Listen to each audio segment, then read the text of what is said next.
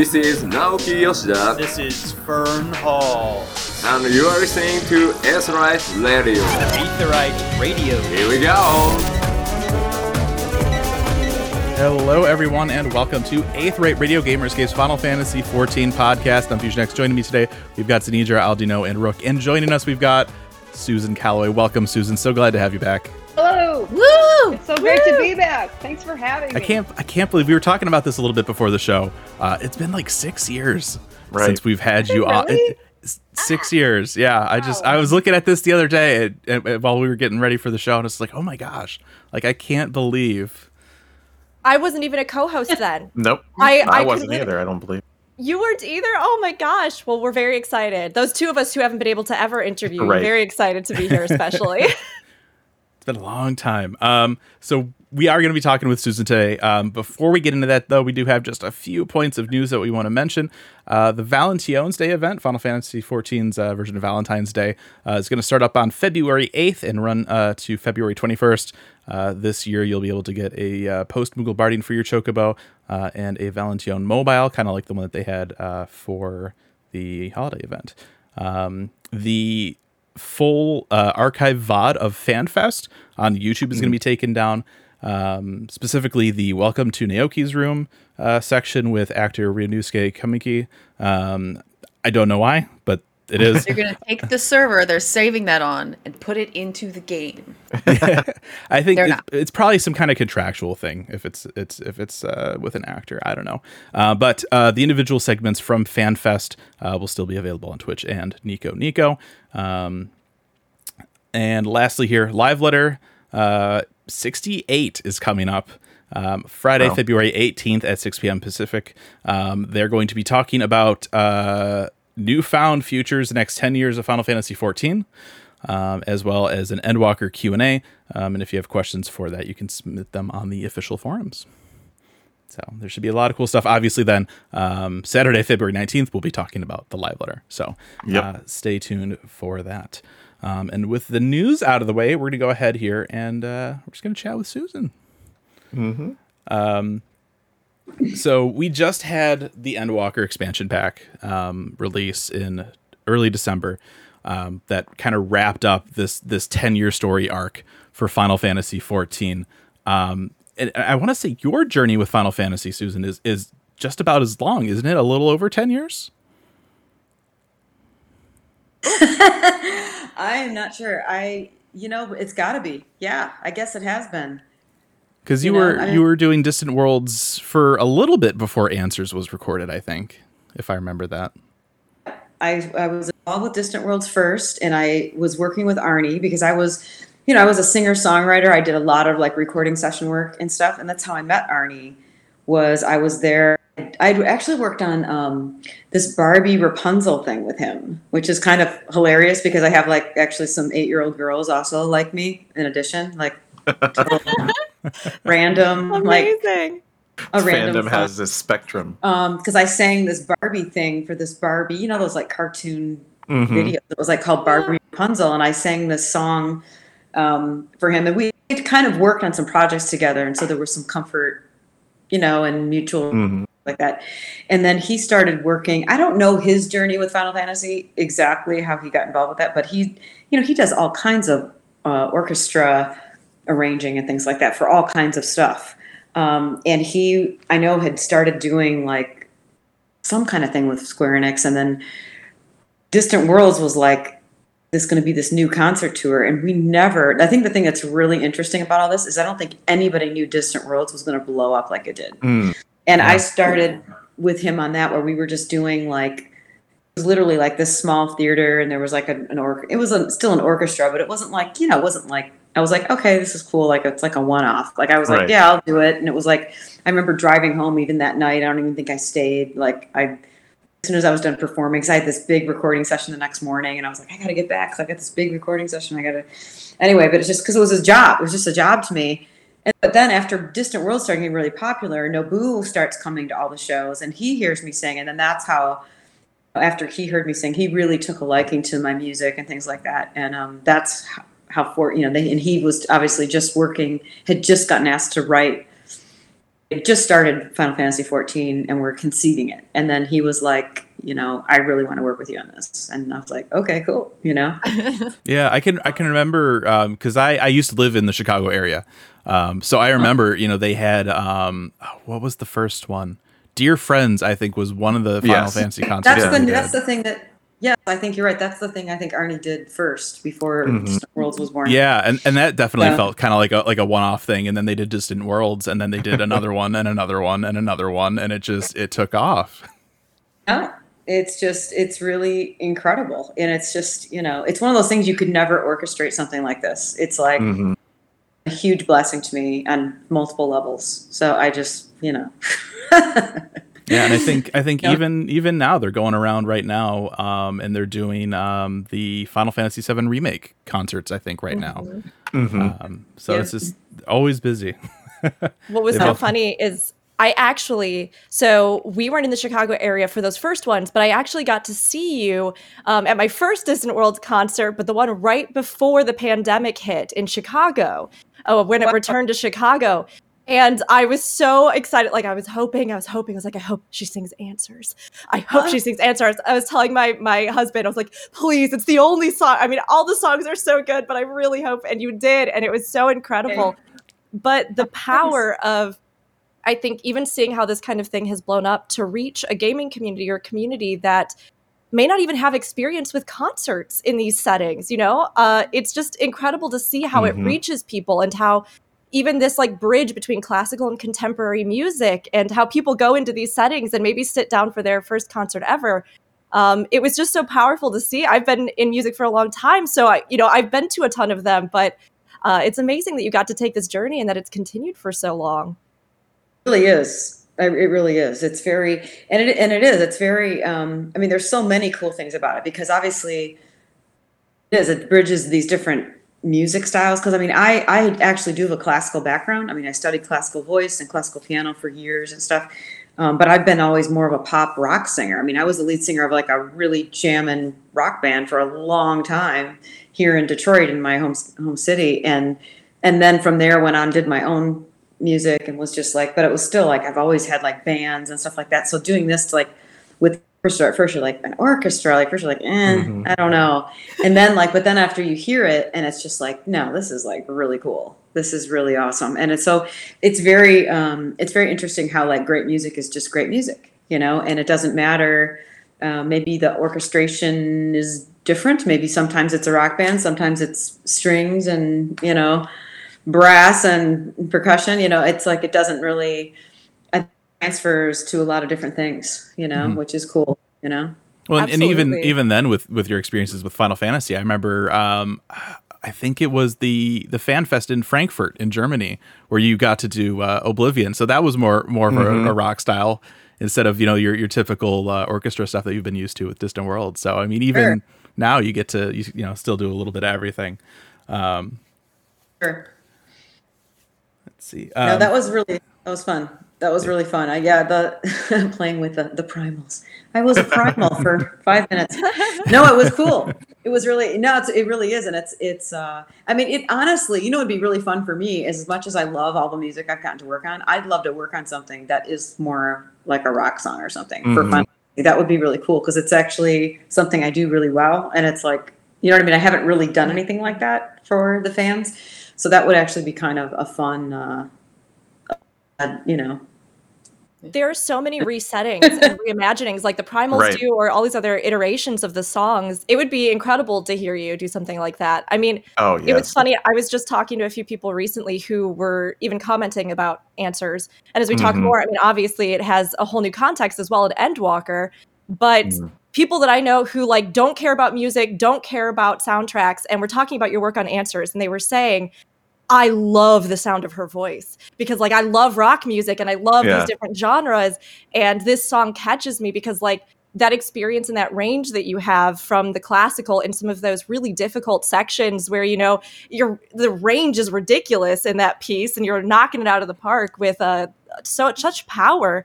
And then those portions where you get to do a little bit more in that kind of rock style or really dig into the lyrics or the war lyrical section. I love seeing how you compare and contrast those and you can see that full range of your experience. you. That's really those are very sweet things to say. And it was a very challenging song. It's not an easy song to sing. I mean, it's got a lot of moving parts to it. And I think that was probably the biggest challenge of it is really, and it's funny too, because one thing that's interesting about Nobu is that the way that he writes music is he's very, he uses the full musical scale, in his melodies and stuff, which are great because he's thinking more like an orchestrator because he's not a singer, he's an orchestrator. So as he's writing this, and that's as a singer who's had to work with so many different composers through my career, and then I'm also a composer, it's always really interesting to hear how people conceive music that are not singers because it's different. And what's challenging is they don't think about things like, well, she's going to have to breathe at some point. Or they have these melody lines, and it's like I remember we ran into that problem with, I think, was it Dragon Song or Revolutions?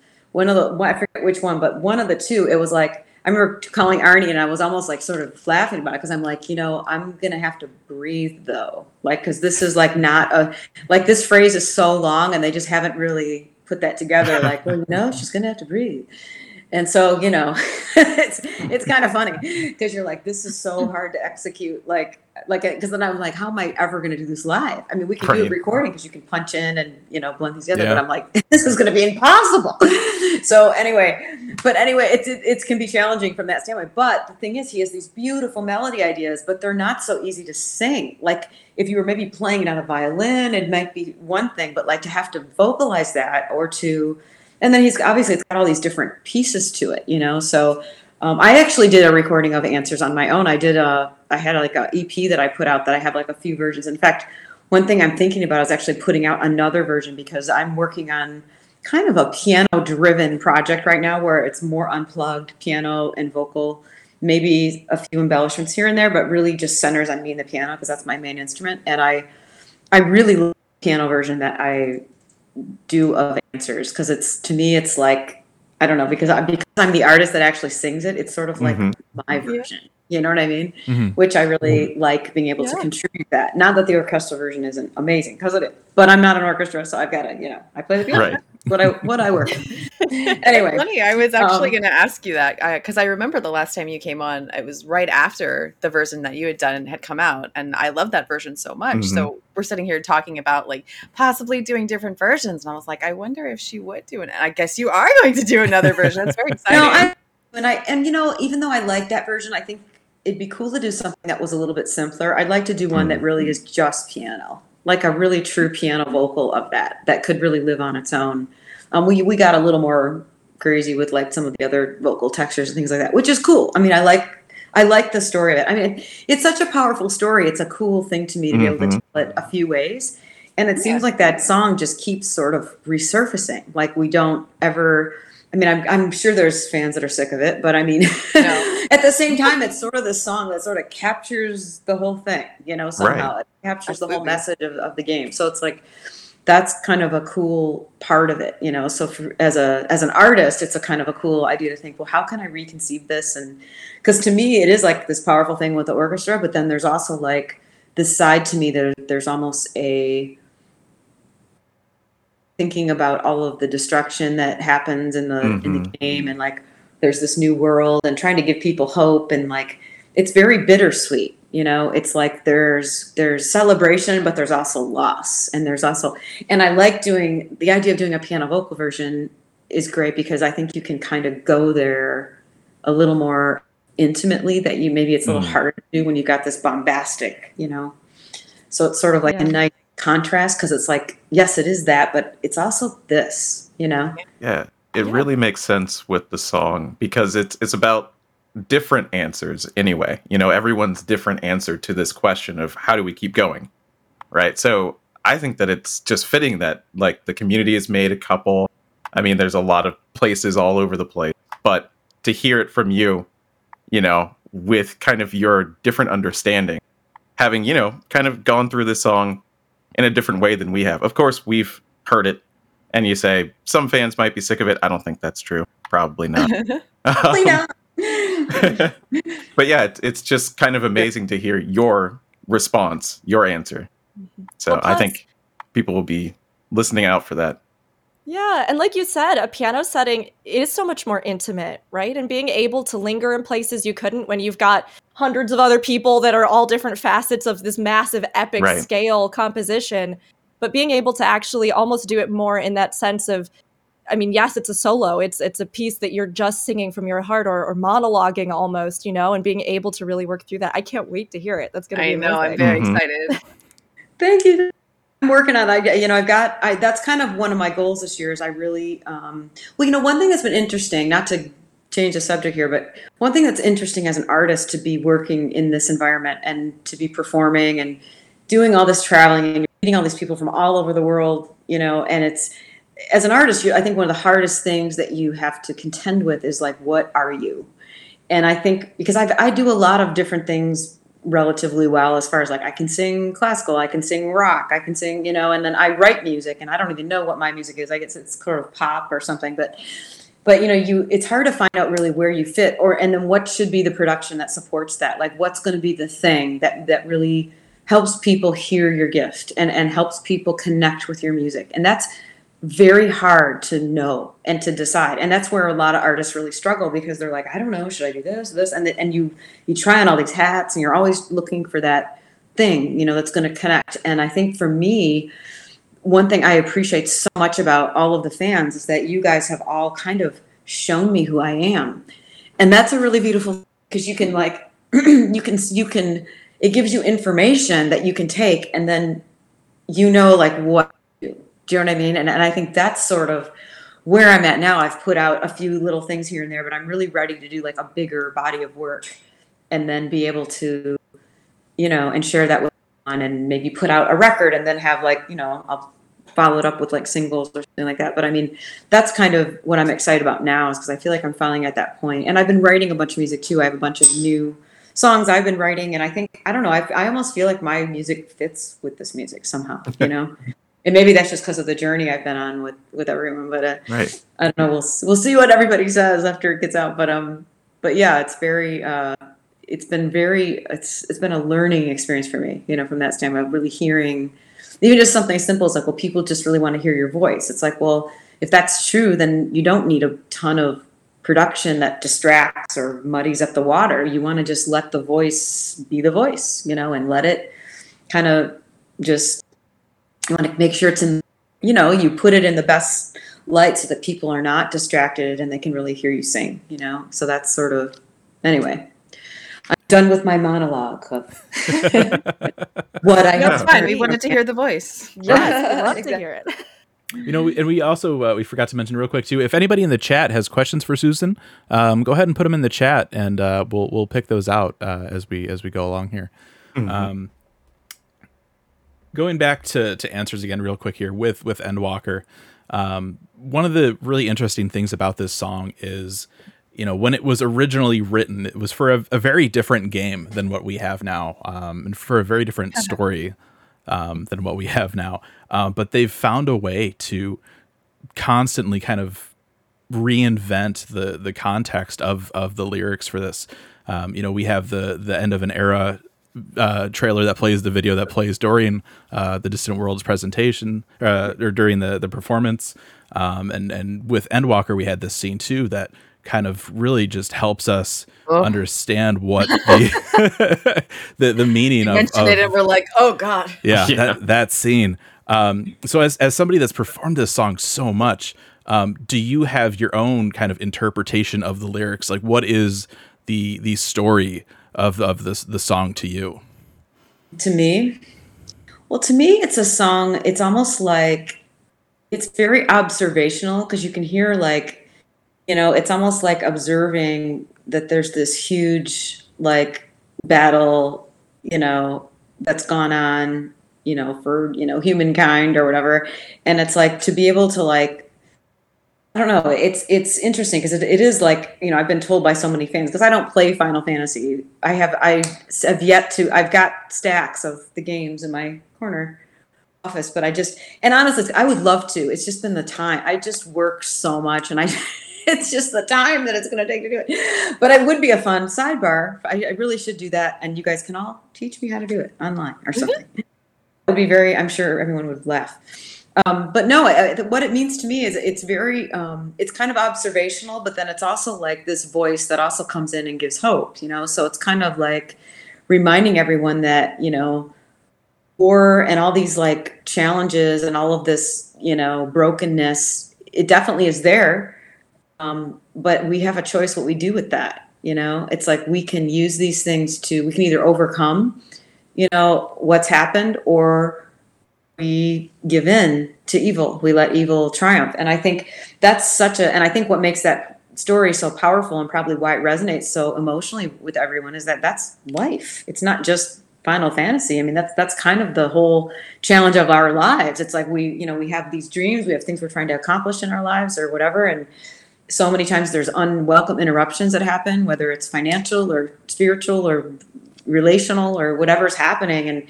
And that can be such a challenge to know, like, I mean, it's like it's easy to be, a great person or to be this positive person when everything's going great, right? It's when things are not going well that we struggle because we can really spin out. All of a sudden we start questioning everything, like we go through a bad breakup, a great example. I think that has such an impact on us. We lose a relationship and then we're like, are doubting everything. It's like we start feeling like, am I even valuable anymore? Or our self-esteem goes down, or who, what do I want to do? Or, maybe I should, we question all of it, and I think Answers is a song that really almost like somebody keeping us in those lanes of going, okay, I know all this has happened, but you know what? Like, it's going to be okay.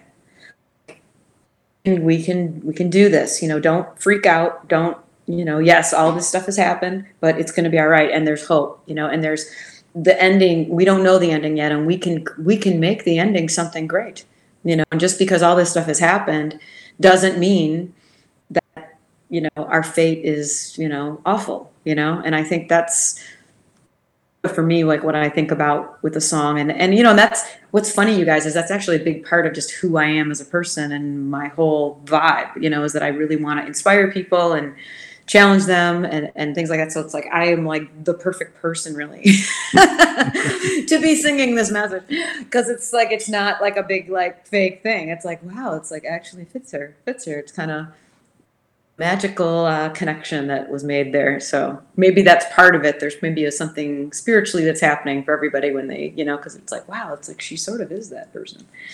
Anyway, right. So. A lot of fans have felt, that kind of interpretation, that just keep going, stay in your lane, like, well, not quite stay in your lane, but keep on the path. So it's great to hear that too. And there's a lot of people who are hearing that for the first time, those kind of messages of, stick with it, that kind of almost stoic, keep going. But yeah, there's a lot of people who have had that kind of philosophy that see it and just feel that, I don't know, that that reaffirms their feelings of, okay, yeah, that makes sense. I am on the path. So it's kind of really awesome to hear your take on it. I get emotional literally just hearing you talk about, seriously, because you're right. You can hear the fact that you connect so strongly with the lyrics. And I truly believe that. I think there is a difference when somebody has just done that little bit extra where they have made that connection, even as a performer, into a piece. You feel that heart, you feel that passion. Absolutely. And it's something that I think does resonate. And yes, just hearing you talk about, I was sitting here like, oh my gosh, yeah, anything out of 4 for Life. Yeah, no, I feel that. On my dark days, I listen to that song. I mean, the first time I heard it in game, I mean, all of the work you've done for the game is phenomenal, but the first time I heard particularly this piece, I was just floored. And I listened to it again and I sobbed, and I listened to it again and I sobbed, and we went into one of the fights where it is, and then I sobbed, and we got Endwalker and I just sobbed. And it was, it's so funny, especially in this recent expansion, where I think that more personal spiritual element, like you were saying, we move beyond the idea of just a fantasy world with battles into something that's a much more intimate story. And this cutscene in particular, and all of these things in the game about the idea of even conquering our own doubts and fears and depression, just like you kind of mentioned, the things that pull at us emotionally in our lives.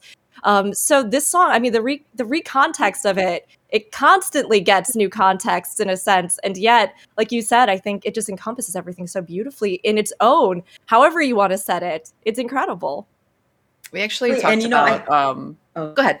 Oh no, go ahead. I want to hear yours. I was just gonna say, we talked about how often Answers is used in this final story arc expansion that we just got through, and how even though we heard it about 5,000 times through the length of the whole thing, it did not get old. The whole time it's making us cry. It was wonderful. Oh, thank you. That's really, I love hearing that. You guys make me make this such a joy to be a part of this game, because it's to think that I could be contributing something that's so positive too, and also encouraging people to just not only in their game, obviously, to conquer and then to be successful as a gamer, but like also in your life, because obviously these things are things that we take into our everyday life as well, And I was just going to do a little sidebar though, you guys, this is really funny. I had no idea that Square Enix did not tell me that they were using this song in Endwalker, by the way. They did. And I just got a text from them, like, I don't know, maybe a month ago, from one of the Square Enix people that I work with, and he's like, hey, by the way, don't do any, like, don't tell the spoiler of, and I'm like, it was from Satoru, who's one of the guys that comes on the tour with us all the time. And I'm like, Satoru, I don't even know. Like, what are you talking about? I mean, and I know, because when Endwalker came out, I had all the fans were telling me, like, but he's like, don't make an announcement about it, because, like, we don't want to ruin it because Square Enix gets really, like, they don't want everybody to, Right. I just thought that was so funny. And I'm like, dude, you didn't even tell me what was going on. Like, I'm the last one to know all the time. I can't tell people what I don't know. Yeah. I'm like, you kept this such a big secret. You didn't even tell me about it. And like, I sang another theme song and I didn't even know it. It's kind of funny. We have one question here from Miki in the chat. What was it like working with Nobuo and the Final Fantasy team? And do you have a favorite day working with Final Fantasy? That's a great question. Well, I love working with Nobu, and I've said this before, and I'll say it again. I mean, one of my favorite things about working with him is that he really wanted me to put my Susan spin on stuff. Like, he wasn't like one of those super controlling writers who's like, sing it like this and do this, and just, he's like, you do it like, you do like Susan's song, like Susan sing it, and I'm like, okay, you sure about it? Because this is what we're gonna do. And he'd be like, no, so that I really feel like, and maybe that's another reason why Answers turned out so special too, because it was really a collaboration. Like, I mean, I didn't write it, but I definitely added my interpretation, because how you sing something is a huge decision. As an artist, you can sing. In fact, I always tell because I do a lot of artist coaching these days, and one of my students, I was just saying this week, I'm like, after you write the song and you go to record it, that's like one of the hardest steps, because now you have to kind of figure out how to sing it, because when you have your voice has a lot of textures, you could either be, rocking it out, you could be, maybe you're really small and you're coming in really close to the microphone.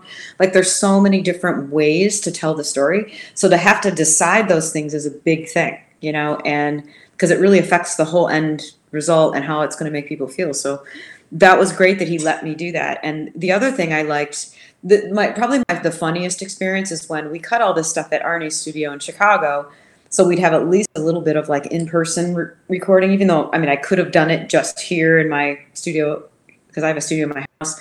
But I went in person, and what was funny is they, all the Square Enix people were there.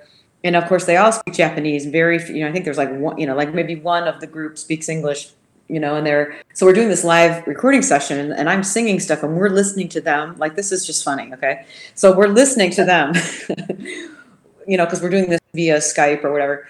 We're listening to them listen to it, and they're all talking in Japanese. So it's just like, and you hear like, Susan, Susan. So they're talking about you. You're like, okay, what are they saying? I hate it. It's terrible. Like, who knows what they're saying? But it was so funny to like hear, like, what a bizarre experience. Like, they're in Japan and I'm in Chicago, and they're like, we're recording this thing, and like, it was just so funny. Like, it's one of those moments you go, my life is so strange. Who would even believe this? Like, here I am, no, we like that one. You do another one. Okay. Or try this section, and they have like suggestions and stuff. So they're like trying to work with them in a session was just charming and it was good, but it was really funny to me. Because it was just like, how random, like, I don't know, you know what I mean? Because like, you just think in the story of your life, you're like, this is such an unusual experience. How did I get here? Right. Exactly. Here I am. There's Japanese people analyzing my singing. Can't understand a word. It was just funny. It was funny. But it was great. and Naboo's really easy to work with, and he's really easygoing, and he's just the thing about Naboo also is he's just a really good guy. He really is. He's a really sweet man. He's very kind, and he's very gentle, and he's very, very funny. Very, very funny. I mean, he's silly and very emotional. I mean, there was a time recently. I'll end my comment about Naboo after this, because this is actually kind of a really touching thing too. We were at I was in Tokyo they did some Final Fantasy 14 concerts also with the orchestra, which that never hasn't turned into a tour at this point, but I mean, we did a few of those, and I was in Tokyo, and he was on stage, and like they had him come up and say a few words and stuff, and I don't know what he said, but he was like, he actually got emotional about like me working with him.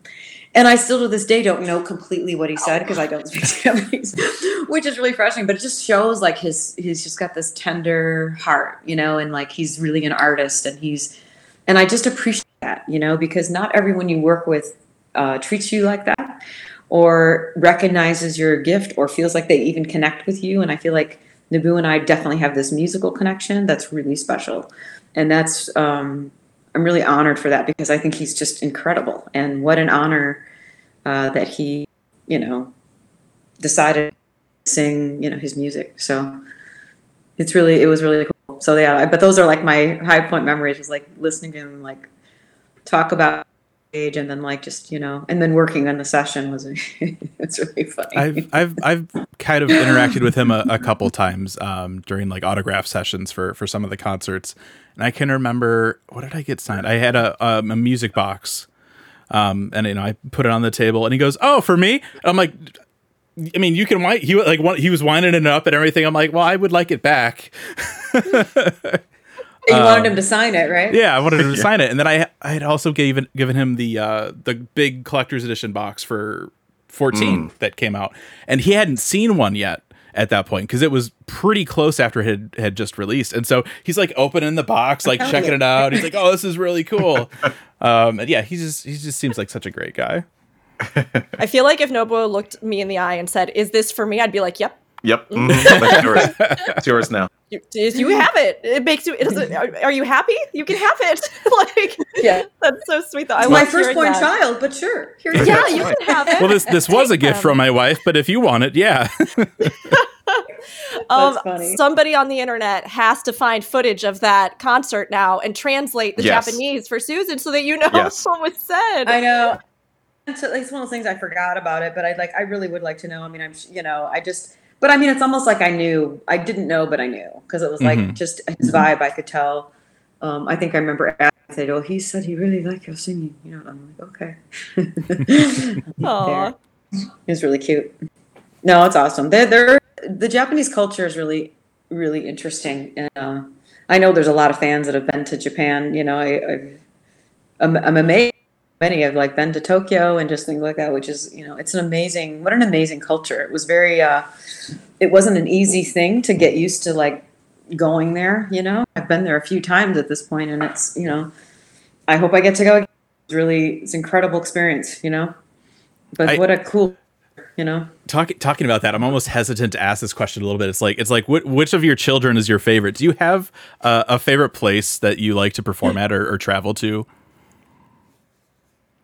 I mean, it's tough. I'm always wanting to like see the concerts in the United States do well, just because I'm still, American, and it's nice to see that. But I mean, I love going to Europe. I mean, Europe's just, I've really developed a deep appreciation for, London and Paris and all those, are just incredible. I mean, Vienna, Germany, it's all awesome. But I mean, my favorite place to play is definitely the Royal Albert Hall. I mean, that was just incredible. What an incredible experience. I mean, just because it's so iconic, and, and that's just like one of those things as an artist, you just, you hope one get to play there, so that was pretty amazing.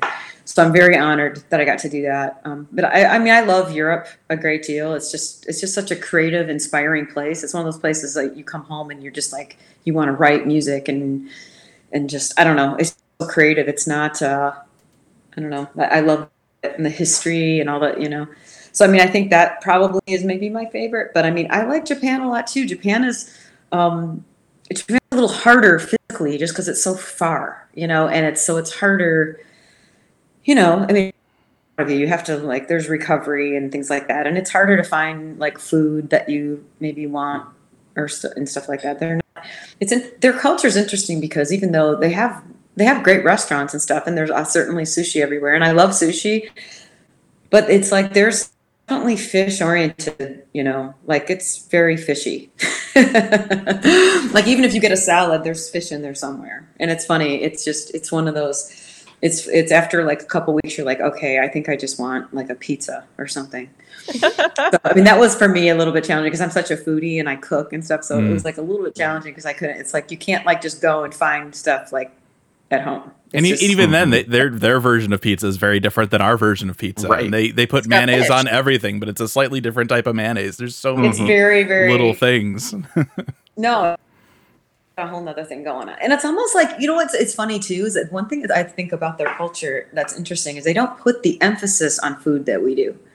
I mean, we're like such a like, let's go out to this fabulous restaurant and we're going to eat really good. And like, I think for a lot of Japanese people, it's more like they eat out of necessity and nutrition, but they're not like, so like, let's go tie on the feed bag at Bennigan's. Like they're just not, I just don't think they do that so much. And because their portions are smaller, they're not, I mean, it's actually healthier. I mean, even in Europe, there's more of a celebration of food is like this. It means something more like we go and meet friends and we celebrate over food and things like that. I don't know. I could be totally wrong about this. You guys can totally correct me. But my impression is that it's not such an event. I mean, not that they don't share meals together because we always went out and stuff when I was there, but it's not the same,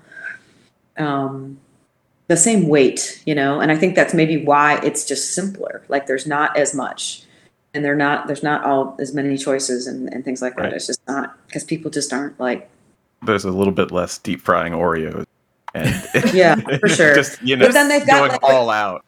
You know what's hilarious? When I was there at we did this show at the Tokyo International Forum, and I was with Seitaro, with the gentleman I spoke of earlier, who's like he works in their publishing department, but he comes to all the shows, so we've gotten to be good friends. And we're it was in between shows, and I was like so hungry. I'm like. I go, Seitaro, we gotta I need some food. Like, I don't want the stuff in the room, And so there was like this In-N-Out burger that they just put in there, or not was it In-N-Out burger? What's that one? I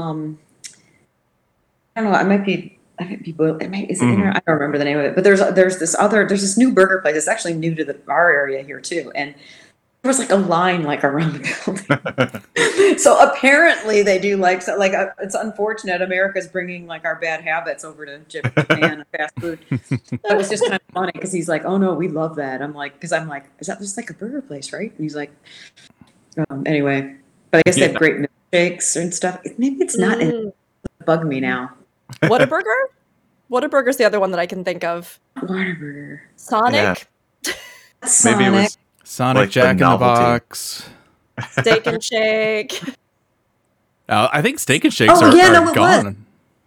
It wasn't. It was something Shake. It was Shake Shack. Shake Shack? Shake Shack. Thank you. That's what it was.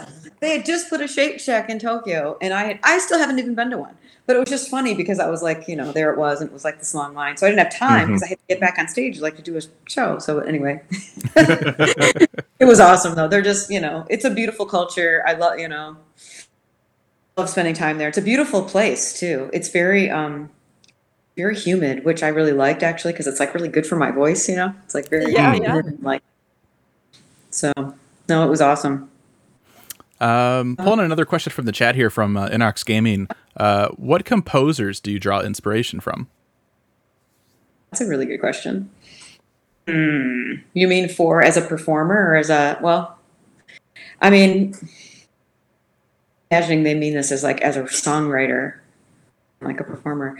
I mean, I like listening to a lot of different kinds of music. I mean, I still listen to classical sometimes, I listen to a lot of world music because I like to listen to things that are just completely different than what I do, which I find really inspiring. But I really like great songwriting. Like even in the last couple of years, I think one of my favorite songwriters is probably Ed Sheeran. I think he's just an incredible writer. I love his records. I love the whole he's got a sense of communicating something that is so common and simple, but in this really profound way that like touches you, that you're like, oh my goodness, I never thought of it that way. And that's so right on. Like, I love that about him. And so that's very inspiring. I also really love Florence and the Machine. Yeah. I love her whole vibe. I don't know if you guys saw that movie series she did. It was like a series of these music videos that she did that was just talking about called something. Yeah, I haven't seen it all, but I know what you're talking about. It's called like something, and The Odyssey. That's what it's called. That's really incredible. That's really inspiring to me, because like, what an interesting idea of taking your songs and connecting them into a movie. And that's basically what she did. And so there's a story that connects her through all these songs. And I'm actually working on a video project that is not that, but I don't want to say anything too much yet, but I'm really excited about it. I think it's going to be really creative and interesting, because I love the idea of telling a story. That's kind of what I'm trying to do, is tell a story with my music. So she's a big inspiration. Probably two of the biggest that I could think of. I mean, I love a lot of the good music that's out. I mean, Adele's amazing. What an amazing artist. I love that she just keeps the production so classic and simple. The piano and the voice, which is very inspiring to me, because it's like, we've heard it before, but sometimes that's just what it is, and it works the best, and if it's a great song, you don't need all the bells and whistles, so maybe so much, So anyway, but that's really inspiring to me. I love U2. They've always been one of my favorite bands. I love Coldplay. I think they're so inspiring to me, and they have such a good vibe. I love, the artists that really touch me the most are the ones that not only have great songs and musics, but they really care about the message of what they're about, and they walk their talk. They don't just on stage. They actually have a lifestyle of trying to help other people or create a community that is really genuine and uplifting, which I really care about doing. And that's one of the reasons I started my private fan club, which is currently on Patreon, but I'm going to be moving, and I'm working on a brand new website with it's going to have a new platform for the fan club, which I'm super excited about, because I think it's going to be way cooler, and it's going to have way more options for people. So stay tuned for that. Should be done the end of this month, but I still have people joining though all the time, so you can still join on Patreon. We'll transfer everyone over. Awesome. Changing planes. That's what I'm making it. You change planes in the airport. This is just like changing planes. You just backpack and you go to the, terminal. That's what's going to happen. You don't have a delay on the first one, and you'll be totally fine. Okay, we'll give you a sandwich on the way. What airports are you going to? I know. The airport in Paris. You never know if you'll leave, because they're constantly on strike. Maybe at home, maybe you won't. I thought that was going a very different direction. Oh no. Yeah, me too. Funny. So over the last couple of years, with the pandemic, a lot of in-person events have kind of slowed down or stopped. What have you been doing over the What have you been doing over the last couple of years? Projects you've been working on. You have your Patreon, you have your podcast. Well, that's been what I've been working on. What it's done for me, you guys, is the pandemic was a great example. This is what it did for me as an artist. It made me realize, even though we were all trapped at home, it also made me realize the power of the internet. And that sounds like so cliche, because it's like, duh, we've all been using it for a while now. But it really, there's so much potential there that I think we underestimate. And I love doing in-person concerts. I can't wait to do more. I'm sure at some point I'll be, I think they're, I don't know what's happening or what the plan is, but I'm hoping at some point I'll be invited back to do more Distant Worlds. And there'll be more, Final Fantasy events with Square Enix and things like that. But I'd love to start doing my own touring, perhaps. I love playing. I love playing unplugged with guitar and piano. I think that could be a really cool way to tour. And I think, something I'm thinking about. But as far as how I interpreted this is it's really made me want to dig in and really build my online community more. I think it's always kind of been there because obviously Final Fantasy is an online game, but I haven't, I don't know, I would be like, I'd post once in a while and I just, it was just hard to maintain. But now I've really been digging in and going, I like to build a community around this music, and something that is from my perspective as an artist and make it about, Final Fantasy music to some degree, but then also be able to share my music and also share who I am as a person and create a community where there can be support and friendships and things like that for people who are maybe wanting that. And I know there's already like a very viable Final Fantasy community around, there's so many Discord channels and Twitch channels and things like that, just little offshoot groups of people from this community, because there's millions of Final Fantasy 14 players. So that's awesome. And I'm just trying to kind of build mine. And for the people, especially that are interested in music, or in the music part of it, I mean, that's kind of the emphasis on my community. So I did that by creating a fan club where you get my music for free. And we have all these live chats and streams. We have like a WhatsApp community where we text each other all the time, which is awesome. So it's very personal. It's a lot of personal interaction with me. And I basically try to just make them, they get a lot of free stuff from me, whether it's an event and I've been interviewing people. I've been bringing video game celebrities on and interviewing them. Like we did Beth Walker a couple weeks ago, or Beth Ann Walker, if you guys know who she is. Yes. And she's a doll, so we've become friends now. But she came on and did this live chat for them, and like to hang out with her and talk and answer questions. So I mean, it's really just creating fun events for people, and then also part of it is obviously my music and sharing what I'm doing. And I'm going to be expounding that. We've got a few new things that are new surprises for the new fan club that I will announce very soon. They're still kind of being developed, but so I'm doing that. And as you mentioned, a podcast. I started a podcast because I put out this single called Favorite Scar, and I thought, it'd be cool to do like a live chat for a couple weeks and talk about like what's your scar story, like because we all have like scars and stuff that we've gone through and we're trying to overcome. And it kind of turned into this thing where I was getting so many people coming out. I'm like, maybe this is like a podcast. And then I started thinking deeper about it, and I'm like, this would actually be a cool podcast. So that's kind of how the podcast started. And that's on a little bit of a hiatus. It is going to start up again soon. To do all this at one time. So right now I'm trying to like get the website done, get the new fan club in place. And additionally, another thing that I'm creating, I'll just share, is I'm working on a Susan boutique, a Susan online store.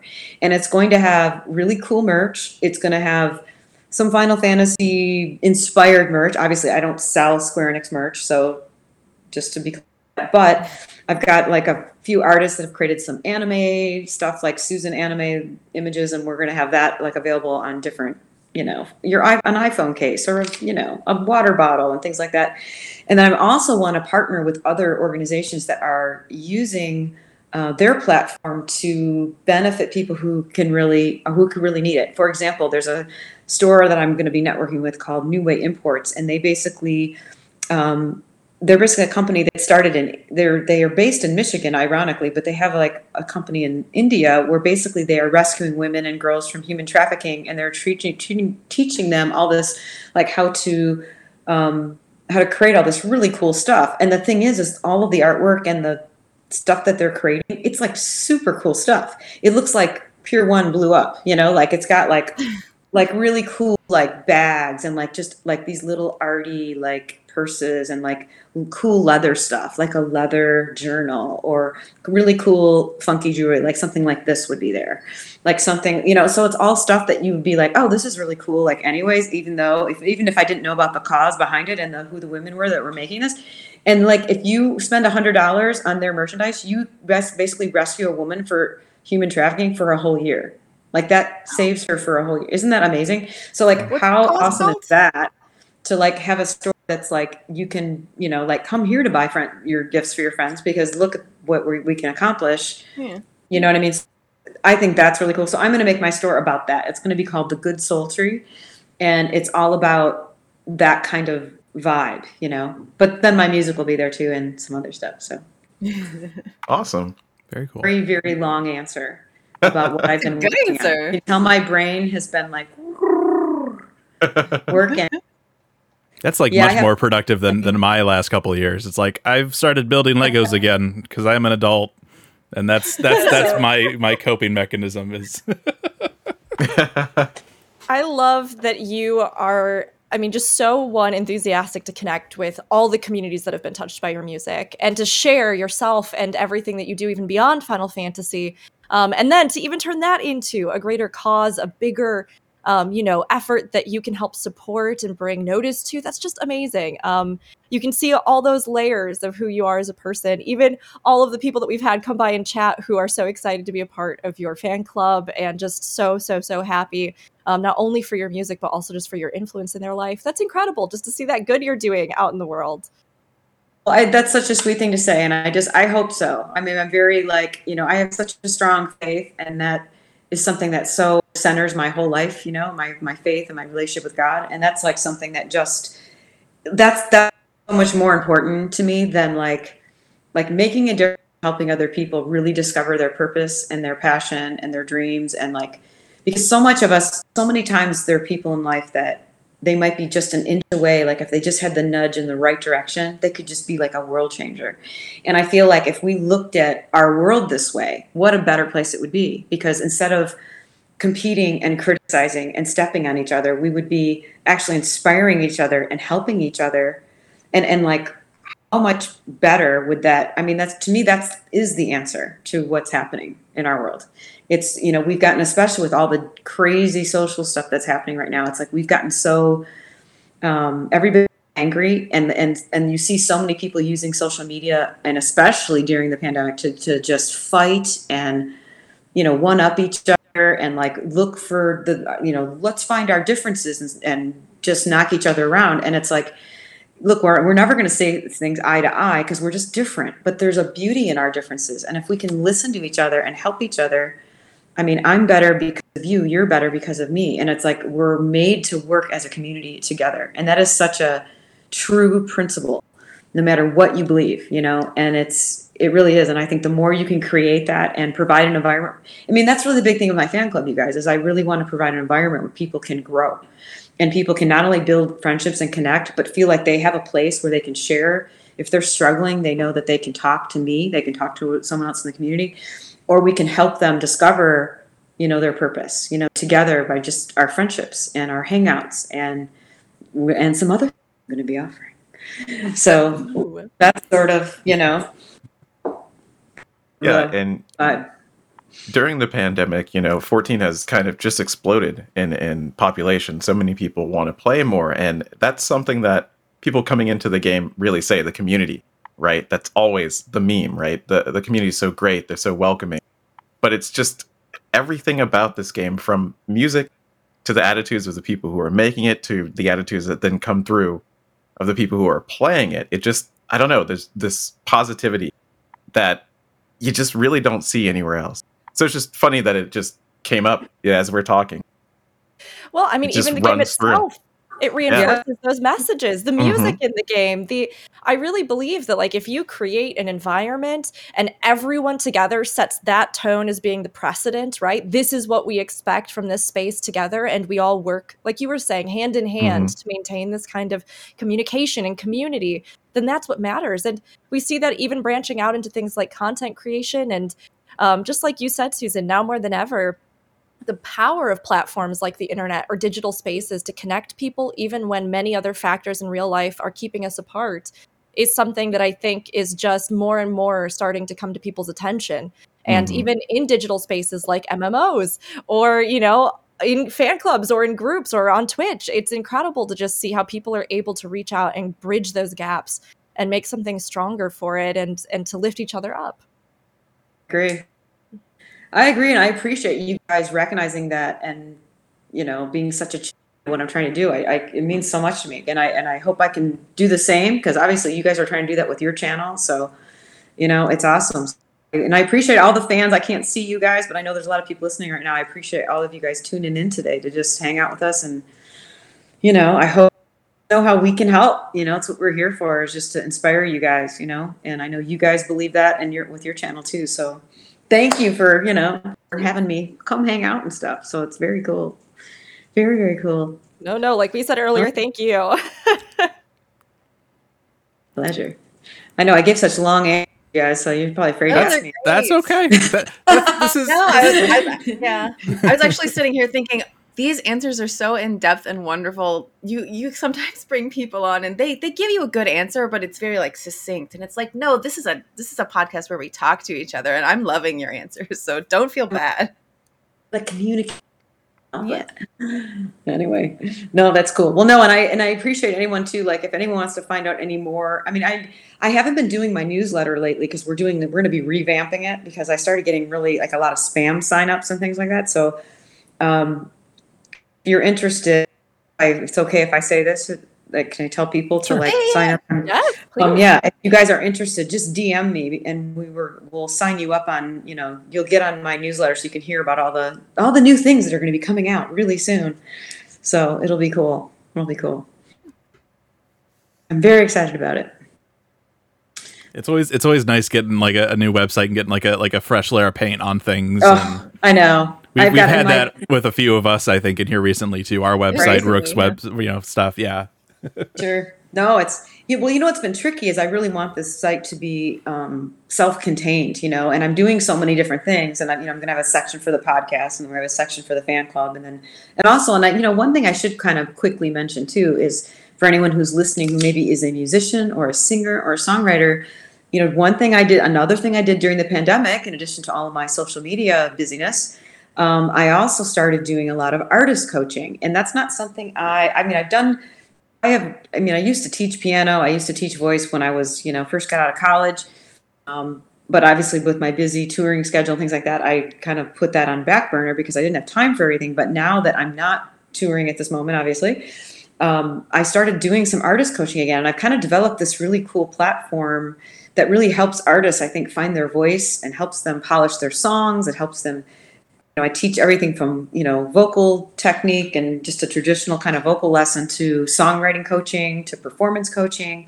And I take you through all the different things that I've learned in my journey. I used to get a lot of coaching from a woman who was in charge. She was like the vice president of Warner Chappell Publishing. And so that was like a big influence on my songwriting. And so that's something I am really excited about too, because I've had a lot of fans that reach out and go, well, hey, do you teach or what? How does that work? So I'm going to have some different coaching opportunities and stuff, which I actually am doing now, but we're going to have it all beautifully presented on the website so you can see the packages. But most of it's like a subscription, like you do a monthly kind of thing where we meet every week, or you can do like twice a month or something. But that can be something if you're interested in really getting your career together. This is a great time to do it during the pandemic because, we all are still sort of getting our thing together, because things are still kind of touch and go out there. And again, if you're an artist that wants to kind of hone your craft, coaching can be incredibly helpful and can be definitely a big game changer. So don't mind me just writing it down, taking a little note over here. For sure.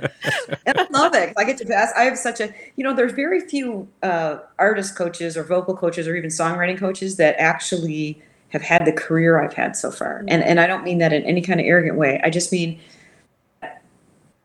it's really, there's something I think special about being able to learn from someone who's actually doing what you want to do.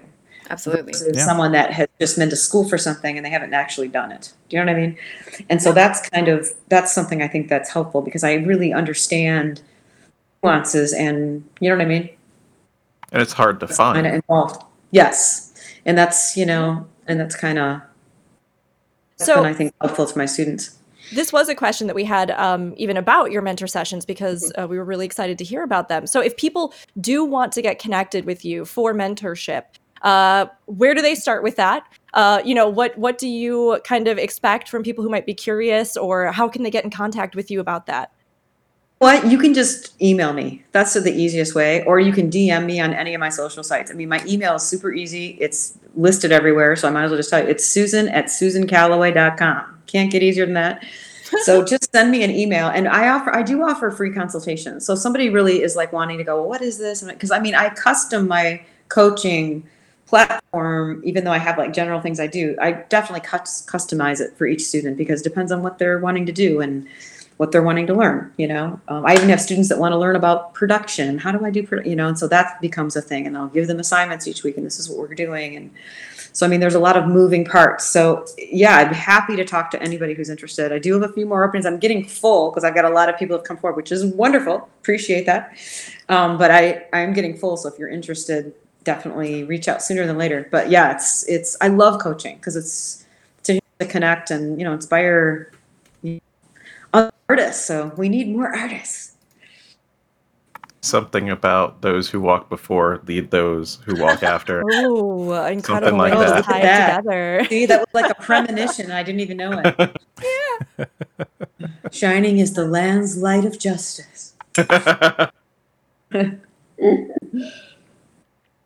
No, but I'm always happy to talk to anybody. I mean, one of the things I appreciate is the fans have been so open to reach out to me and even share like their problems and struggles and things like that. And that's what I like about the podcast, because that was kind of a place where fans could talk about stuff. And, it really shows me where everybody's at and lets me create things that will share and help everyone, because the more I understand where people are, because I always feel like as an artist, it's so important to really listen to what people are wanting, not just, well, this is what I'm making and here you go. Like, we all want to be creative and we want to share something we've made, but to me, good art is like kind of a communication. It's a communicating, but then it's also responding, it's like you're responding, but I'm also responding to you. And that's when art gets cool, because then it's like we're kind of creating it together, because you're kind of inspiring me to create what I'm creating, so yeah, definitely journey.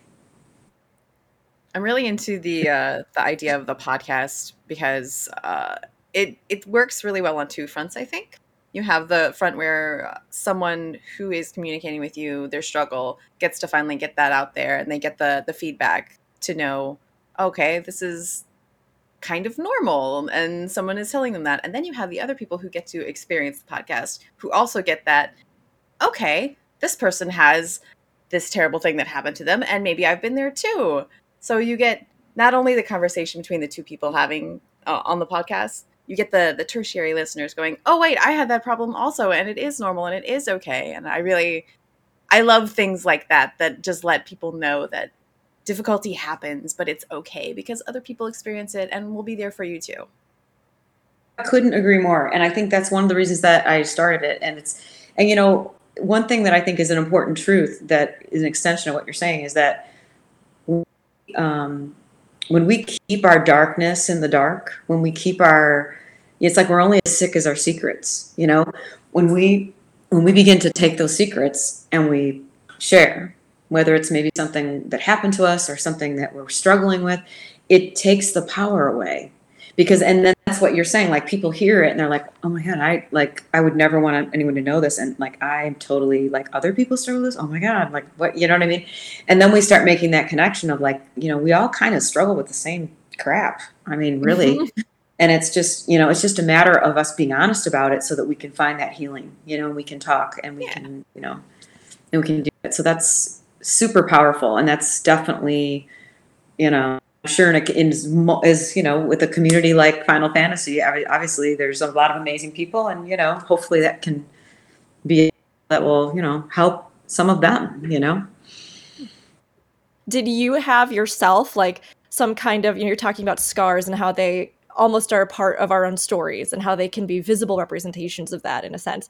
Did you have a scar that kind of started the whole concept for you, or like a favorite story that you've heard on the podcast that inspired you to start it? Well, I wrote it. It's the podcast kind of was born out of a song that I wrote called Favorite Scar. And that song was kind of Butterfly. And there's a really cool lyric video on YouTube. You can watch it. It's really cool. I really like I had a company where I worked with in London on it. I thought they did a really awesome job. It's really, it was really cool, really very creative what they did. But no, it kind of was born out of that. And it was a little bit, it was, kind of out of a personal experience. And it was kind of something I'd gone through semi-recently. I had ended a relationship. I'm actually engaged and in a very happy relationship right now. But it gone through kind of a change, of really letting someone go in my life that had been a big part of my life. And it was very, very hard. And it was very bittersweet because it wasn't all bad, but it was like there was dysfunction. There was things that weren't correct. And that definitely inspired the song, as far as that goes. But it also, as I've healed from that situation, I think the thing that I walk away with is that so many times we just, bad things happen to us and we just look at it as like, it's just terrible and that happened and it's bad, bad, bad. And it's like, yeah, but wait a minute, sometimes these things happen to us and there can be some really good things we learn. And if and instead of our first reaction always being like, I hate that, or I hate you, or I hate this whole thing. And you might feel that way for real, and that's okay. But then what about also going, okay, I don't like this situation I'm in right now, but you know what? What can I do here? Because, maybe this is here to also teach me something. And maybe that's kind of important. And maybe that's more important than my discomfort right now. And maybe if I just kind of lean in and go, all right, maybe this is like a really good lesson. Because a lot of the things that happen to us, you guys, I think we can cause some of these things. I mean, sometimes there's things that totally we don't cause at all, but sometimes we have some sort of hand in it, maybe it's a relationship, or maybe we opened the door, or we trusted someone that we kind of knew all along. We're like, I shouldn't have probably trusted that person. Or maybe it's who knows, situation, or, it could be, there's so many things, but sometimes we have to kind of also own up to our own hand in some of our own trauma, and kind of be honest about that. And so I think leaning in and, kind of doing some soul searching with that is really valuable. And I think that's sort of what that song's about. And that's really what Scar Stories is about. It's kind of, we all have these stories and what happened. And like I did a series on, I think my favorite episode, you're talking about that. My favorite episode, I think, was this woman I had on, Lynn, and she was someone who used to be in human trafficking. And she amazing, actually had this amazing religious experience, and, now is like a Christian. And so I shared this in common with her, but wasn't even why I put her on the show, but just to hear her story. I mean, you want to like cry. You're going to definitely all need Kleenex for this one. If you go watch that, you can see it, because the podcast is everywhere, but it's her story is so moving of what happened to her. And a lot of it, she was a victim because she was, abused as a young girl. And, she just explains her journey of like, how did she even get involved in that? And then how she got out. And she barely escaped with her life. I mean, she was like almost murdered by her pimp, and it's just a story that you're like, it's like a movie. You're just like, oh my goodness, how did this all happen to one person? But it's so inspiring because like, and here she is now, she's married, completely, she feels like God has just healed her life, and she's got a baby. She had like a 3-year-old baby, married. I mean, incredible, just incredible story. You got absolutely amazing. And that's the kind of stuff, like if I can find people like that, it's like, man, my life seems like really good right now. When you hear these stories and you're like, okay, well, that didn't happen to me. So maybe your life isn't that bad, Susan. You know what I mean? It's like, but it gives you perspective because you realize people have been through so much stuff, and there's so many people that have been through hard things, and it also increases your compassion. And so there's this other thing where it's like you were saying, like, not only does it make us feel like we're not alone with what we're going through, but it also just makes you realize like, geez, maybe I shouldn't be so mean to the person that cut me off, because maybe they've just had this horrible day and I should just be compassionate, because why not? Mm-hmm. Why not just choose compassion? Do you have to be pissed off?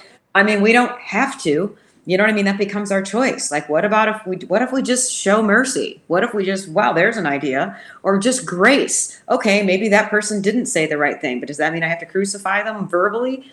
No, I don't have to do that. I can actually go, you know what, dude? I know you're not having a great day, and you know what? I'm going to like say a prayer for you, and it's all good. Mm-hmm. You know what I mean? Yeah. That's the kind of stuff that I think the podcast can inspire, and I hope it does, because I think we could use a little bit more of that. I think that's definitely needed, especially in like gaming spaces. We talk a lot. I mean, it's so interesting though, right? Like a lot of times people may hear about something like that, or they might really love you because they found you through 14.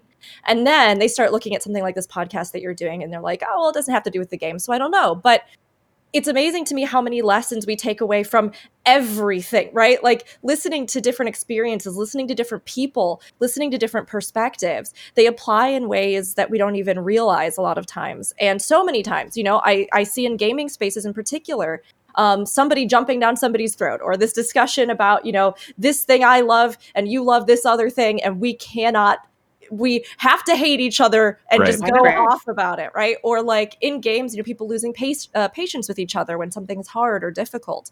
And while every community, will have different amounts of this, or, like we say, 14's community is wonderful, people do still run into it. And this idea, this perspective, like you're saying, reaching out, listening to something like Scar Stories, picking up this podcast, realizing that a lot of times, like you just said, these things we express are just the surface level of much deeper things and much deeper wounds and struggles. I think it's something we all need. So everybody, please go listen to Scar Stories. Yeah, I think, like Rick is saying, there's a reason when people come to 14, they're surprised at how like kind the community is, because the norm is unfortunately not kindness. In many other games, yes, especially. Yes. I'm sure, I can just imagine, because it's just, I can just. There's that separation. You forget the other person is a person. Yeah, sometimes. And yet, like, we are all, as we have found out more than ever now, people, and even just the way, I think it's so moving to me too, Susan, that you are so open to people contacting you, joining your community, doing stuff like coaching. There are so many people I know that for many reasons, and plenty which are totally justified, right, are much more inaccessible or, put those walls up. But yeah, if we all just speak to each other as people, no matter who we are or our experiences, it's amazing what a profound effect that can have. Oh, I've always looked at it too. Like, I don't look at just because I'm a singer and I write music that makes me somehow more valuable or better than other people. I just think that's a load of crap. And I know that we live in a world where we have this, we've created, especially in American culture, we've created this thing where it's like celebrity and like, they're almost like gods or something. And it's just like, dude, they're just people, and I have so many friends that work in film and television and music, and like that are some famous, some mid-level famous, some, whatever. And it's like, they have problems just like all of us. And I think there's, and I think that's one of the wrong with our world is that we've got all these young kids coming up that just everybody wants to be like a social influencer, or they want to be like a YouTuber or just famous for some reason. And it's like we're shooting at the wrong target. What we should be shooting at is like, look, we all have different gifts. Be whatever you are, however God made you. Like, be that like 120, man. Like, be everything that God made you to be, because that is what our world needs. And maybe it's not a YouTuber. Maybe you're like a brilliant surgeon. Maybe you're going to be a writer. Maybe you've got a real gift for teaching and communicating math. Maybe you're a programmer. Like, we need all of it. We can't all be YouTubers. We can't all be, you know what I mean? And there shouldn't be this thing. And the only reason people want that, and that's the thing, people don't want that because they really want that. They want that because they want to feel loved. They want to feel approved. They want to feel special. And that's the problem, is that we've got this thing where we like, oh, all these people are really special and all these other people aren't. And it's like, not. Like, and that's another thing about Scar Stories, man. I want to celebrate like the fireman who runs into the building that saves the family, or the family because he's like, he's saving somebody, he's putting a new heart in a 5-year-old because they finally got the transplant or something. Those are the people I want to interview on my show, because they're the real heroes to me. They're the people that we should be going, hey, you know what? You guys are it. You guys are actually, we should be aspiring to be like you, not, do you know what I mean? And I'm not saying there's anything wrong with wanting to be a YouTuber. Before I get the hate mail. I'm not saying that. All of us here like, nothing wrong with it. Yeah, well, look, we all have a different path. And look, I'm trying to do like social. Obviously I'm kind of set up to be a social influencer, whether I like it or not. So, but it's like what you do with it and how you view it. Like I think we need to think, I think I want to encourage us to collectively think differently about this. You know what I mean? So that we can really, because think about it, if we're creating a society in 10 years from now, don't you want to know that like the right people are surgeons and the right people are like, because, we need these people.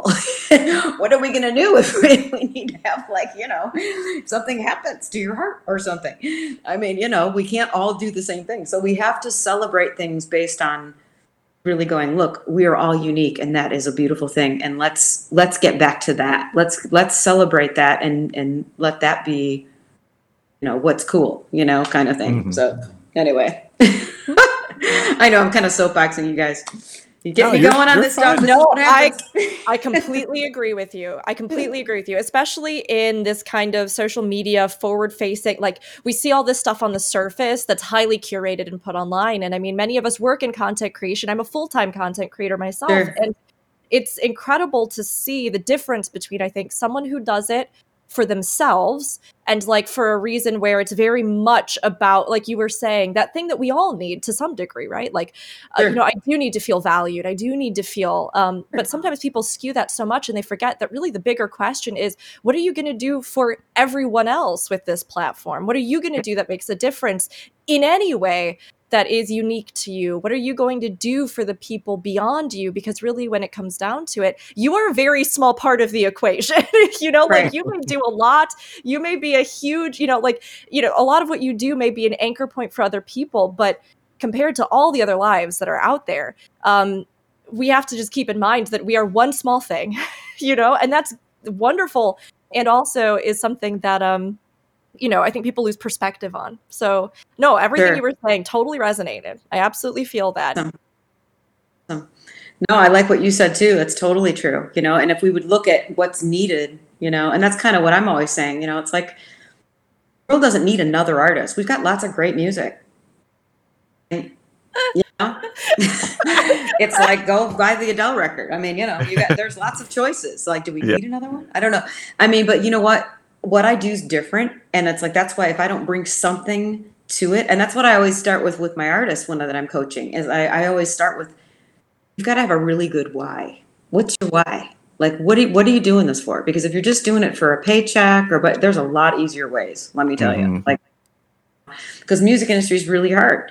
And you have to really decide at some point in your career what you're doing this for, because you're not always going to be young. You're not always going to look like you look. You're not always going to, there's problems. You might have a problem with your voice, or maybe this happens, or whatever.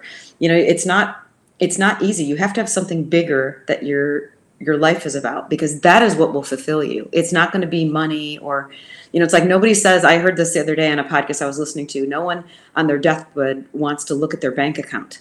What they're going to be thinking about is, quality of people in their life, the impact, who's around you right now, like, great, you have a bunch of money. Yay, you got a lot of views. Yay, look at how many likes. Go, cool. But how many I'm not trying to, I know I sound like a smart aleck, but I mean, look, we all want that because we put stuff out, but I'm just saying that's not, like, think about it. I say this even to myself, it's like, keeping myself in check, because it's like, that's not what matters.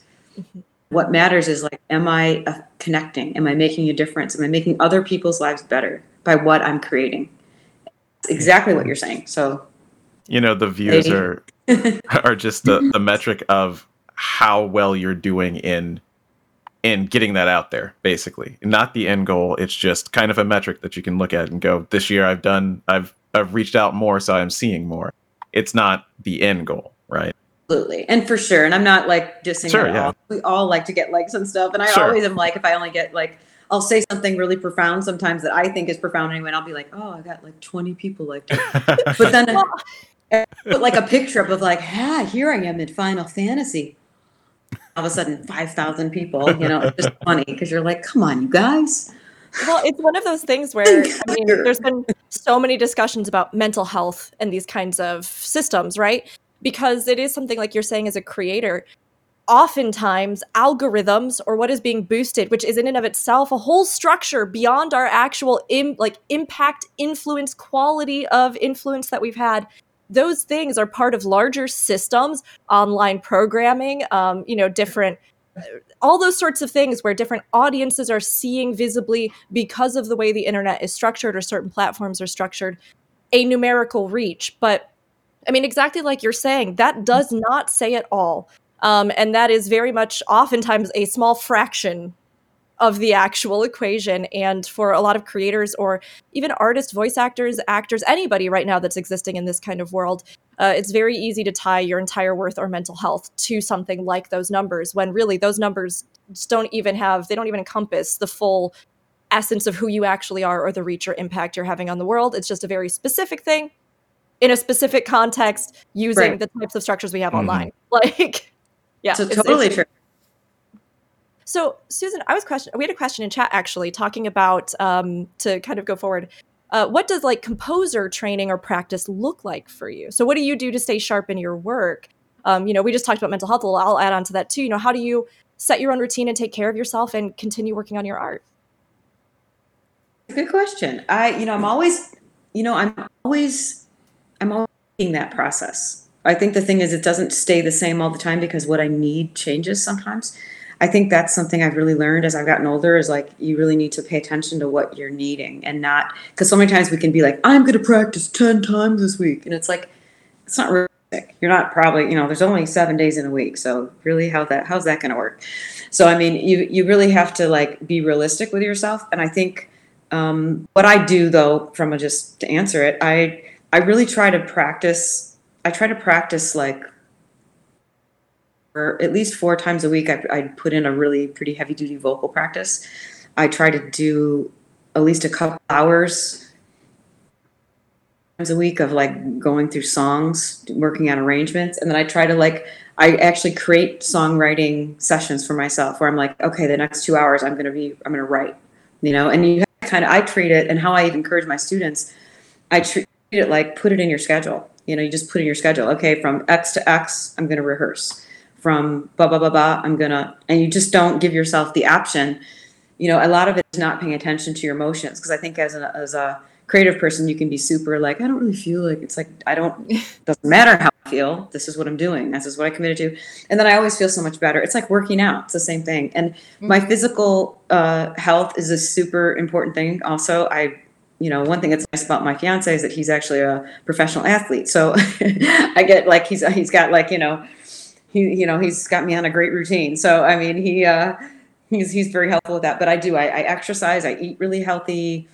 I take vitamins, I really try to take good care of myself and to stay, because, your body's your instrument. So I think all of that encompasses, to be your best, it's all those things. You can't, when you start neglecting one, drinking lots of water, which you can see I've been drinking here. Mm-hmm.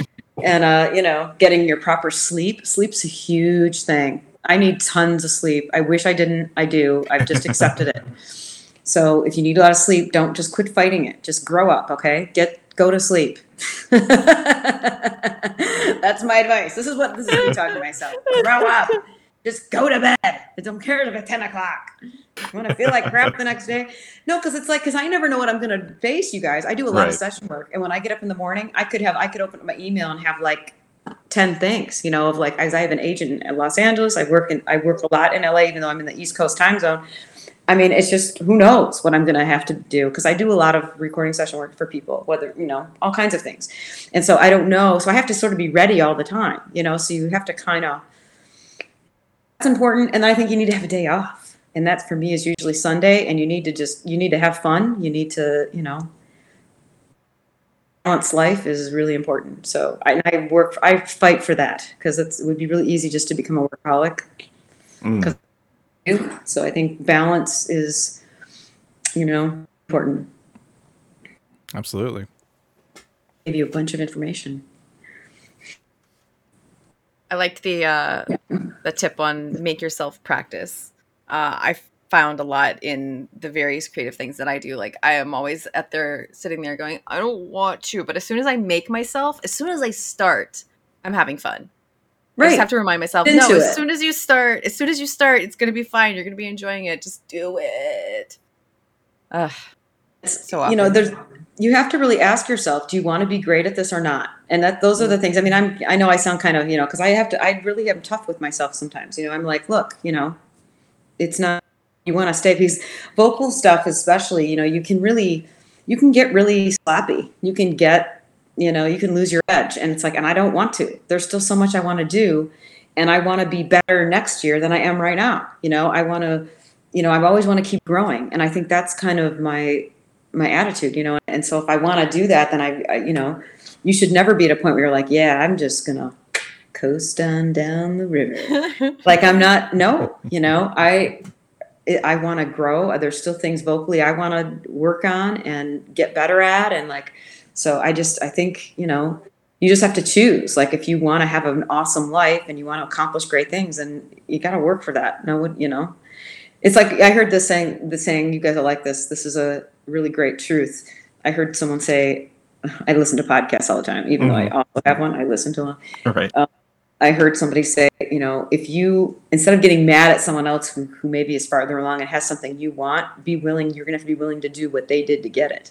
And, when you really talk to people who are truly successful and you find out how much they worked, how much they practiced, how much they, you know what I mean? You start going, oh, it's like willing to put that in, then, Mm-hmm.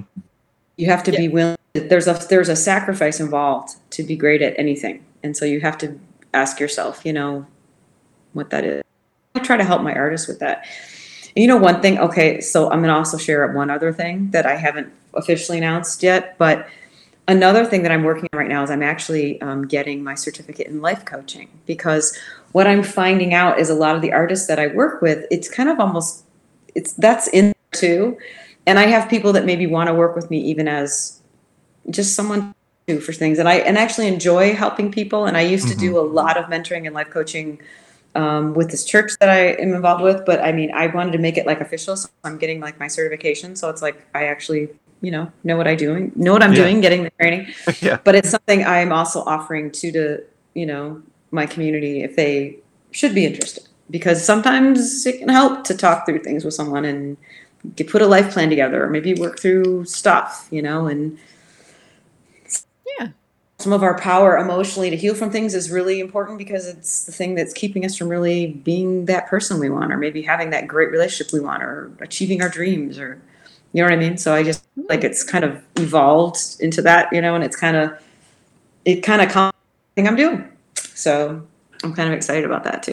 So I love that. You're going to be amazing at that. Oh my gosh. I feel like even just sitting here already going, yeah, the life coach energy is real. I sense it. Yeah. Everybody listening is getting a free consultation right now. Great. Well, I hope it inspires whoever's hearing, and you guys too. You guys are inspiring me too. You've got, I love that you're so like-minded, and, and look, we all need somebody as a sounding board sometimes. And sometimes, like I told you, sometimes you're just a couple quick adjustments will just really, making, and I think that's where getting another perspective can help. And so many times, sometimes our friends can help with that, but sometimes they're not equipped for that, and sometimes, you feel like you're draining them, or you feel like, you know what I mean? Like stuff all the time, or maybe you're struggling with something too, and they just don't have the tools to help you, and because it's hard to always know how to, handle stuff. Yeah. And that, hopefully it'll be something that will help. So I know I'm going to have a lot of that's handy. Be like life coach, artist coach, podcaster. Your business card is going to be a mile long. Yeah, I know. But same thing. It's all like inspiration for your soul, no matter what it is, So it's like, it's all sort of that. It's just using different tools to get there, So yeah. Hopefully that will streamline everything so it makes sense for people. But yeah, if you're in, you guys just, send me a DM, or you can send me an email, Susan@SusanCalloway.com. Happy to set something up, share with you, more about this stuff. So, Very cool. Thank you so much. That's awesome. We've been chatting a long time. How long are we supposed to chat for? I think we're about done. We've been going for, I think we had one more question, 2 more questions, I think, from the chat. I'm ready. All right. This one comes from Tibiant in the chat. Are there any? We sort of talked about it before. We did, yeah. It's weird because we've, obviously coming into this, we had questions that we wanted to ask. But a lot of the discussion has just been flowing naturally through all of them. Right. Is there any particular venue that you've ever been overwhelmed by? The question specifically mentions Royal Albert Hall because it's the history of the venue, and things like that. Has there ever been a time where you just kind of, as an artist or a singer, just kind of zone out and it just happens, and then you finish a song and you're just like, oh, I did that, and okay, we're done. And right. Sure. I mean, there's 2 moments in particular that's maybe affected me. One was the very first time I performed live with the orchestra, because I'd never done that before. And it was so and it was all around me, and I was standing there on stage, and it's like, when you're on stage, it's so powerful because you're in it. It's a very, if you haven't performed before, it's like, it's why if you wonder why people get in rock bands and they can't quit, it's why, because there's something about being in the music, like where it's all around you, that's so powerful. It's like a drug. It's like, it's incredible experience if you like music, and the orchestra experience was very much like that. And it really touched me in a deep way. And I was like, this is so incredible. And I felt so blessed in that moment. And this was before any of it even blew up, it was just, but it was just like, wow, this is just, it's so beautiful. Like it was hard to sing because it like choked me up. And then the other time was similarly, it's when I was at Royal Albert Hall, and I was just realizing I was about to go on the stage, and I just was thinking like, this is just, I just felt person in that moment, because I'm like, this is I felt so much gratitude, for the opportunity, just gratitude that I could get to do this. And, it's just, I'm very, very fortunate for that, and I really, it's because that's like an incredible, look, the Beatles played at Royal Albert, right. Yeah. I stood where the Beatles stood. It was just very like, wow, was it G or John, or was it where did he stand exactly? Maybe I can catch the mojo. Anyway, but yeah, it was really moving. So the other question we had here comes from Stargazer. You say that you're able to put a Susan spin on the song. Did you have any other ideas or exceptions before being able to do that on what the song was going to be like, specifically regarding answers? And how many different ways did they have you sing the song before they went with the version that we know today? Well, that's an interesting question. I think I'll start backwards. When you cut a vocal for a song like this, it wasn't like I did it like, well, how about this way? How about this way? How about that? Like, it's not like we did it like ghastly 10 different ways, because the thing is, that song to me really can only be sung the way it's sung. So very quickly in the process, it became really clear how it should sound. We had a few moments where we were sort of experimenting, like, should it be big there? Should it be small? That was kind of, there was some discussion about that, and a lot of it for me was just, what I always get back to is just tell the story. Whatever the story is of the song, tell the story, and that it's just like if you're reading a story to someone, like, if you read a story to a child, you're using animation with your voice and emotion, because you're narrating for people of like, Johnny Johnny slammed his head in the door, ouch, Mom, help me. Like, I'm going to say it like that. I'm sorry. I know it's kind of violent. Just top my head here. But you're going to narrate that a certain way because Johnny's head's bleeding, and, you got to be like, Mom, I get, so to me, I know I'm adding humor here. This is a whole different interpretation of answers that I never expected. Who's this character of Johnny? Are you allowed to reveal this upcoming new character? Wouldn't that be funny? The violent answers interpretation. No, but it's telling the story well. And so for this story, because I knew what it was and the scene that was set for me, it was pretty clear. It had moments that were more intimate, like that ending part. There was moments that were more like a call to war, and there were more, there's more turmoil, especially that second verse, like, now open your eyes while the, flight is repeated or whatever. That's more, kind of gut wrenching, or whatever. So it's just kind of moving through that. It was pretty clear. So we didn't experiment to just be more direct with the answer. We didn't experiment a ton. There was a bit of discussion, but it was always really obvious as we were working on it what it sort of should be, if that makes sense.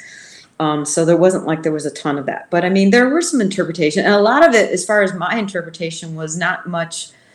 It was the emotional interpretation, but there's also just the stylistic stuff of, I'm always wanting to go a little off the melody, which it's funny because Arnie and I have a little battle with this sometimes. Like, the fans don't know this, but my most comedic moment at Distant World shows is when I'll be singing something and I look at Arnie and like, he gives me that look like, don't do it. Are you going to do it? Oh no, she's going to do it. And I'll just do something where it's like a stylized thing. I'll be like, funky or something. Cause I actually more funky when my music. And I'll throw a little lick in or something. And it's just always funny because he gets the funniest look on his face. I mean, and he likes how I sing, but the problem is he doesn't know what I'm going to do. And he's trying to direct everybody. So it's kind of like one of those things. I'm like, oh yeah, watch this. You're not going to know. Do something here. So that's like, but for recording, we tend to dial that stuff back. So that is where they do sometimes go, all right, for the recording though, let's just make it a simple, don't go too crazy. Save that for the live show, So that's sort of the interplay that happens there. So I think that answered the question. Yeah. As far as the style. Okay, right. Awesome. That was a great question. That was a good question. I think that's gonna about. What was that? Do you have one more? Or I'm sorry, was there another? Oh, did one more pop up in the chat? I have no idea because I can't see it. I thought thought you said there was two. Ivory did ask, how involved were Uematsu and Soken in the process as you have recorded various, songs for the game? Well, Soken wasn't involved in any of the songs that I sang, so I've not worked with him in that context. And I know he's written a ton for 14, but that wasn't like I've worked with him on the Fan Fest, but those songs were already in. But that was like a different thing.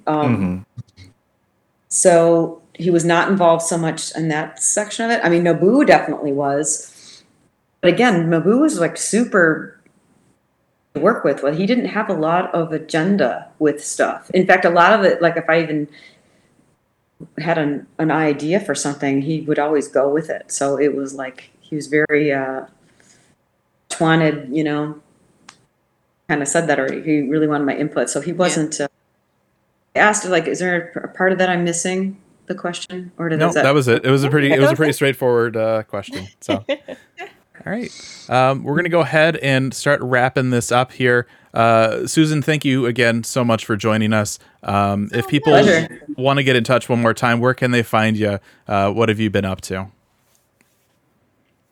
You can just you can email me at susan@susancalloway.com, or you can DM me on any of my socials. I've got Facebook, Twitter, Instagram. I've got I'm pretty easy to reach on any of those platforms. So just you can send me a message, and the new website's coming. So very excited to see that. Me too. All right. If you want to find me on the internet, you can find me as Raffledurg on Twitter, Twitch, and YouTube. Zenidra, where can they find you? Hello, you can find me on Twitter at Zenidra_A. My Twitch is Strawberry Bop, and my YouTube right now is plus the word, one the number, shot the word, plus one shot. I also have Twitch for that. Charles and I have been doing a D&D podcast where we just act like idiots and kill dragons and stuff. Aldino, where can they find you? Literally only on Twitter and right here. I'm very exclusive. I like to perfectly manicure my online persona. No, it's here and at Aldino on Twitter. I mean, if you want to renegotiate that exclusivity clause, I think we can talk. We can figure that out if that's really bugging you. Get you on OnlyFans, get you on Instagram, whatever you want. We'll make it work. Aldi fans. Rook. Yes, you can find me everywhere. Rookery Online, ROOKURI. That includes Twitch and YouTube, which is primarily where I do a lot of my personal content creation, obviously here on the podcast as well. And you can find me on another podcast, The Lightbringers. We have a lot of really exciting stuff coming up this year, including additional things and lore videos and music videos myself. So check those out if you haven't seen them yet. And I create most of my content for MMOs. But I am a big lover of issues, particularly for the LGBTQIA+ community and mental health discussions within that. So we've got a lot of things happening this year, and I can't wait to go through them all and experience them all with you. It'll be a great time. And of course, if you want to get in contact with us here at the show, you can email us eighthrightradio@gamerescape.com. You can tweet us at eighthrightradio. You can also find us as Gamer Escape on Twitter, Twitch, YouTube, Facebook, and Discord.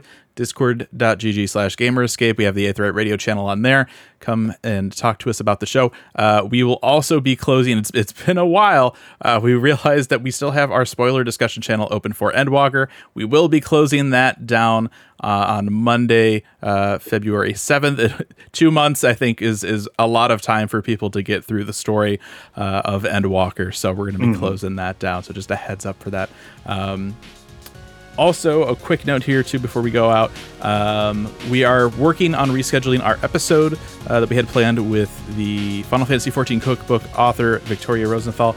We've had some internet issues coming up, so we're working on that. We will be talking to her at some point, so make sure to stay tuned for more info on that. We'll let you know as soon as we're able to get that locked down. Again, Susan, thank you so much for joining us. It's been a pleasure. Pleasure. Thank you so much for having me, you guys. I really enjoyed hanging out with all of you, and I want to make sure you all tweet at me so I can find you. Okay? Sure. So, absolutely. Thank you. Will do. All right, and that's going to do it for us for this week, everybody. Thank you for tuning in, and we'll see you next time. Everybody. Bye.